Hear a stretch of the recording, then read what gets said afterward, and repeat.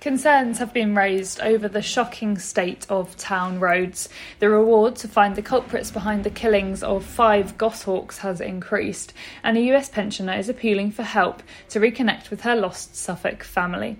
I'm Kaya Nicol, and this is your latest update from Suffolk News. First up today, and concerns have been raised over the shocking state of a Bury St Edmunds road. Jane Gunsman of Moreton Hall notified Suffolk Highways about a huge pothole covering half the width of Skyliner Way. However, the next day she was told the pothole, that has been there for months, did not warrant remedial action. There are also other potholes further along the road, and Jane has called the situation shocking. She says she can't understand how the roads got into this state.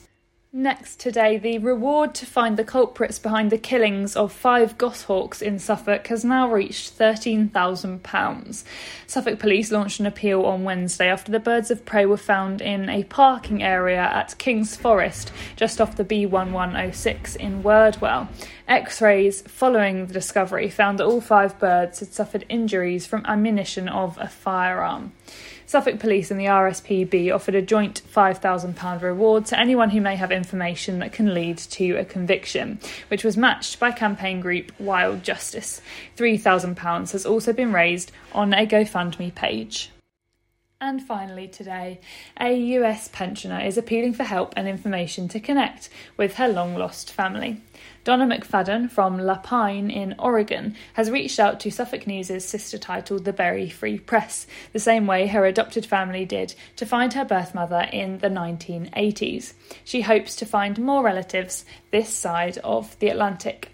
Donna, whose birth name was Margaret Jane Webster, was born in Ipswich in 1958. She was adopted by Vivian and Leonard Parish. Visit the Suffolk News website to find out how to get in contact with Donna if you have any information. And that is everything for today. Don't forget to follow Suffolk News on Facebook, Twitter and Instagram, and make sure to listen on Spotify and Apple Podcasts too. You can also subscribe to the IM News app. Just head to suffolknews.co.uk/subscribe.